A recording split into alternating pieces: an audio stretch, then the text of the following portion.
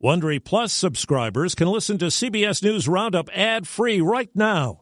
Join Wondery Plus in the Wondery app or on Apple Podcasts. This spring, if you'd rather spend time enjoying your lawn instead of trying to keep it alive, there's good news. True Green is the easiest and most affordable way to get a beautiful lawn. All you have to do is water and mow, and they'll do the rest. Weed control, fertilization, aeration, and even some things you might not even think of. They'll do all of it, while you can do literally anything else. With True Green, you can have your lawn looking as good as a putting green. That's not hyperbole. True Green is the official lawn care treatment provider of the PGA Tour. True Green offers a satisfaction guarantee, and they have a verified best price promise, which guarantees you the lowest price with no compromise on quality. You do you. Let True Green do your lawn care. Visit TrueGreen.com to get the best lawn at the best price with the best people guaranteed. UK approves Pfizer vaccine. We now know that help is on its way.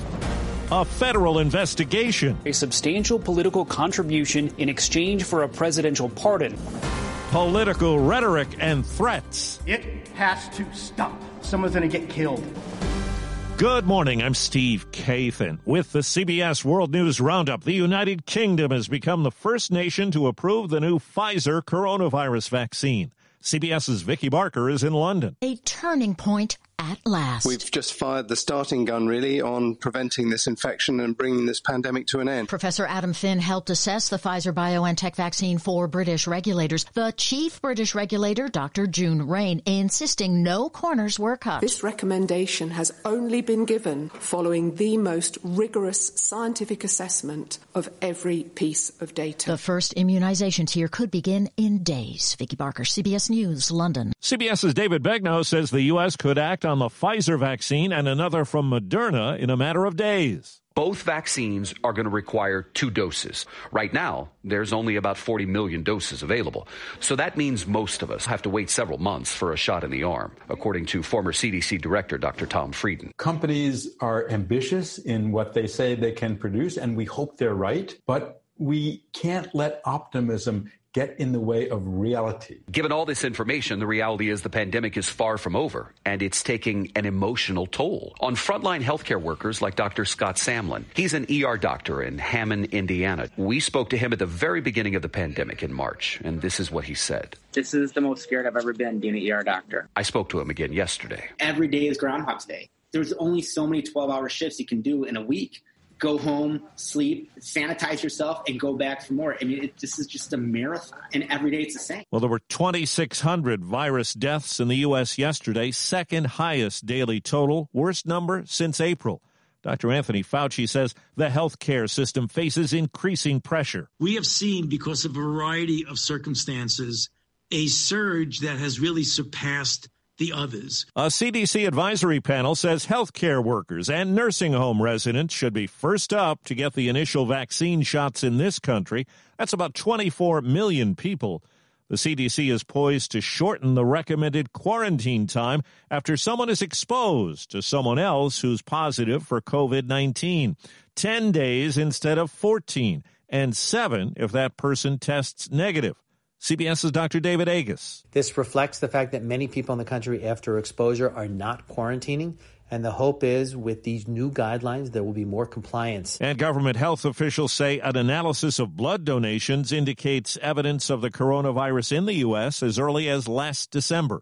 Former Trump campaign manager Brad Parscale tells Fox the president's focus on the economy and not the human toll of the pandemic was a strategic backfire that cost him the election. People were scared. I think if he would have been publicly empathetic, he would have won by a landslide then. I think he could have leaned into it instead of run away from it. Well, the Justice Department's investigating allegations of an apparent pay for pardons scheme, something President Trump labeled fake news on Twitter. Correspondent Paula Reed is at the White House. 20 pages of heavily redacted court documents show the Justice Department has been investigating a possible secret lobbying scheme in which certain people allegedly acted as lobbyists to senior White House officials to secure a pardon or reprieve of sentence for blank. A DOJ official told CBS News that no government official was or is currently a target of the investigation. Earlier in the day, Attorney General William Barr was at the White House for 2.5 hours. The White House says the meeting had been previously scheduled, but it came just after Barr's interview with the Associated Press, in which he said the DOJ had found no widespread fraud in the election. A top Republican elections official in Georgia has blasted President Trump, saying his baseless election rhetoric is dangerous. It has to stop. Someone's going to get hurt. Someone's going to get shot. Someone's going to get killed. Mr. President, you have not condemned these actions or this language. Gabriel Sterling says he and others have been threatened by Trump supporters. Joe Biden won Georgia. There are U.S. Senate runoff elections in that state next month. The president-elect Biden meets today with workers and small businesses who were blindsided by the pandemic. CBS's Ed O'Keefe has the latest on the push for a new federal relief bill. Biden is signaling that he supports a new bipartisan push to pass a COVID relief bill before the end of the year, but that it's just a start. My transition team is already working on what I'll put forward in the next Congress to address the multiple crises we're facing. About a dozen Democrats and Republicans support a new $908 billion compromise with more funding for small businesses and unemployment benefits. But it's not supported by House Speaker Nancy Pelosi nor Senate Majority Leader Mitch McConnell. He's pushing his own, smaller proposal. There's likely to be a discussion about some additional package of some size next year. And there's been no discussion between McConnell and the president-elect. The U.S. Supreme Court hears arguments today on a case about access to secret grand jury materials in the Mueller investigation. Meantime, Attorney General Barr has added extra protections to the prosecutor he hired to investigate the origins of Mueller's Russia probe. In California, the captain of a scuba diving boat that caught fire off the coast last year and sank has been indicted on federal manslaughter charges. 34 people who were trapped below deck died. The women's national soccer team has settled a lawsuit against the U.S. Soccer Federation over working conditions. CBS's Lisa Mateo. The deal calls for the women to receive the same perks as the men's national team, including charter flights, venue selection, professional support, and hotel accommodations. Their dispute over unequal pay, which was dismissed in May, will go into additional litigation. They're asking for more than $66 million in damages. Correspondent Deborah Rodriguez has the latest on the big news from Hollywood. An Oscar-nominated performer comes out as transgender. Should have gone to China. I hear they give away babies like free iPods. Just hours after Juno's Elliot Page, formerly Ellen Page, made the announcement, Netflix changed his credits across the platform. Producers say Page will continue to play a female character in his current series, Umbrella Academy. None of us are supposed to be here, right? The character's name, Vanya Hargreaves, has been trending on Twitter. Below, #Elliot. Will Santa wear a mask this year? Maybe so, but some things about his long journey remain the same. The coronavirus can't ruin everything. The North American Aerospace Defense Command is back at it in 2020, tracking Santa despite the pandemic. It's the 65th year of the NORAD Santa Tracker. NORADSanta.org launched Tuesday, featuring a look at Santa's North Pole Village, a holiday countdown, music, and games. It's available in 8 languages.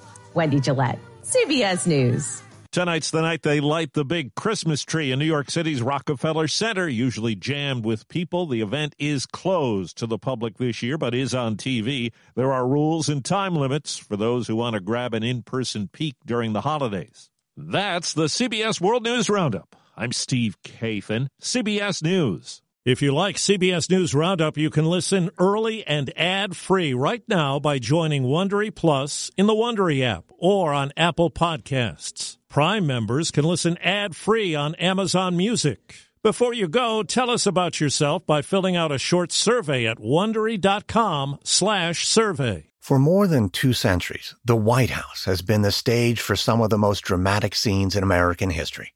Inspired by the hit podcast American History Tellers, Wondery and William Morrow present the new book, The Hidden History of the White House. Each chapter will bring you inside the fierce power struggles, the world-altering decisions, and shocking scandals that have shaped our nation. You'll be there when the very foundations of the White House are laid in 1792, and you'll watch as the British burn it down in 1814. Then you'll hear the intimate conversations between FDR and Winston Churchill as they make plans to defeat Nazi forces in 1941. And you'll be in the Situation Room when President Barack Obama approves the raid to bring down the most infamous terrorist in American history. Pre-order The Hidden History of the White House now in hardcover or digital editions wherever you get your books. Hi, it's Stephen Colbert, and I'm here to tell you about The Late Show Pod Show, which is the podcast of The Late Show with me, Stephen Colbert, and I'm here with my producer of the podcast, Becca. Hi, Becca. Hi, Stephen. So what do people get when they listen to The Late Show Pod Show? Let's sell this thing. The extended moments, for sure, because we run out of time for broadcast, but we have plenty of time on the podcast. It's kind of like being a live audience member of the show because you get things that no one else hears. Listen to The Late Show Pod Show with Stephen Colbert wherever you get your podcasts.